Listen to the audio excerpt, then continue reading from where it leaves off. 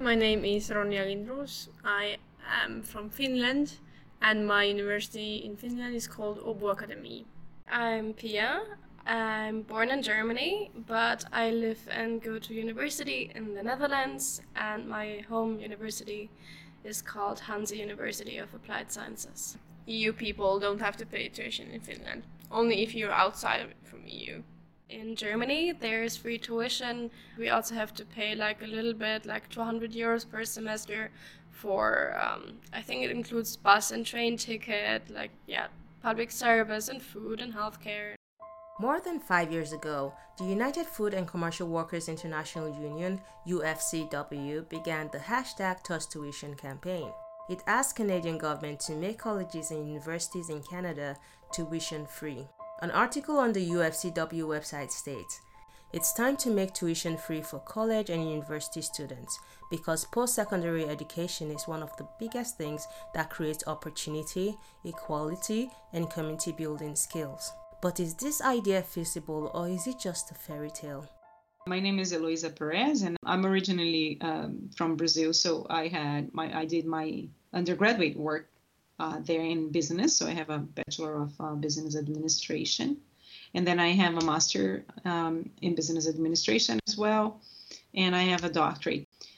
So my PhD is entrepreneurship and applied to accounting and finance. If the society decides that this is what we want to do, then we can run models and we can run scenarios.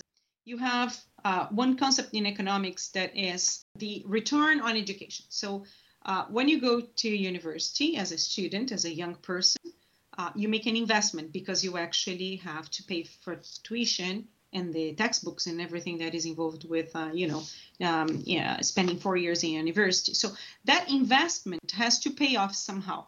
How does it pay off? Because you make a much, not much, but a greater salary by the time you graduate.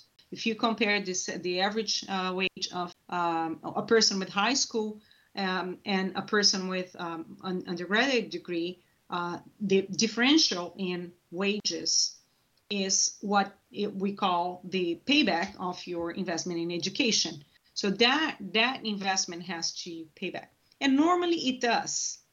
However, you also have the costs for the entire economy because the cost of education has increased so much in the last years.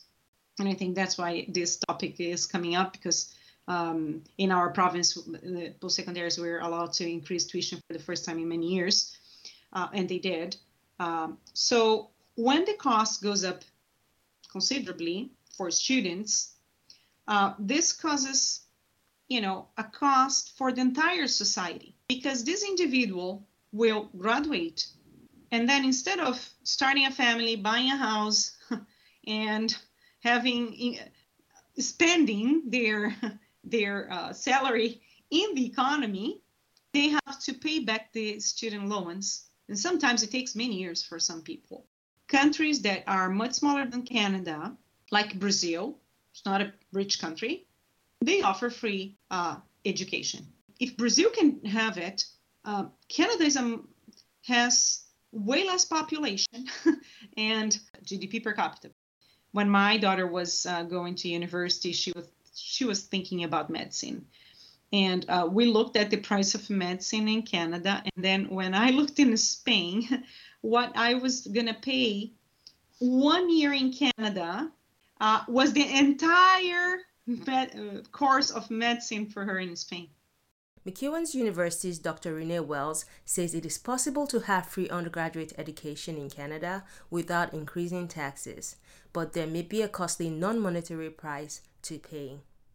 It's true that between different countries and even within a country, okay, you have different public policy regarding the way higher education is financed and the contribution of students under the form of tuition, but also additional fees, because I would say those additional fees sometimes amount to a lot. So you have US and UK that are kind of on one extreme of the spectrum, very high tuition and fees. On the other hand, you have some countries in continental Europe that have very low fees or no fees. And Canada is kind of in between, and it varies a lot between provinces, because provinces, to a certain degree, they set the policies of how they want to run their higher education in their province. Of course, the province have enough money that they could decide to make the university free. If a province would do tuition fee, they would probably restrict the tuition fee to the resident of the province. And if you're from outside the province, then you would not have that. There's also the question of international students. Are you going to offer a tuition fee zero for international student? This would be difficult to justify because those people, their parents never paid income tax in Canada. So you see that you have to think about the practical issue of the doability of that. Many students, they say, oh, we want tuition fee, but they don't necessarily think about the consequences that would result out of that. And if you look at the universities that are tuition fee in Europe, this is not exactly the same programs that you have in Canada.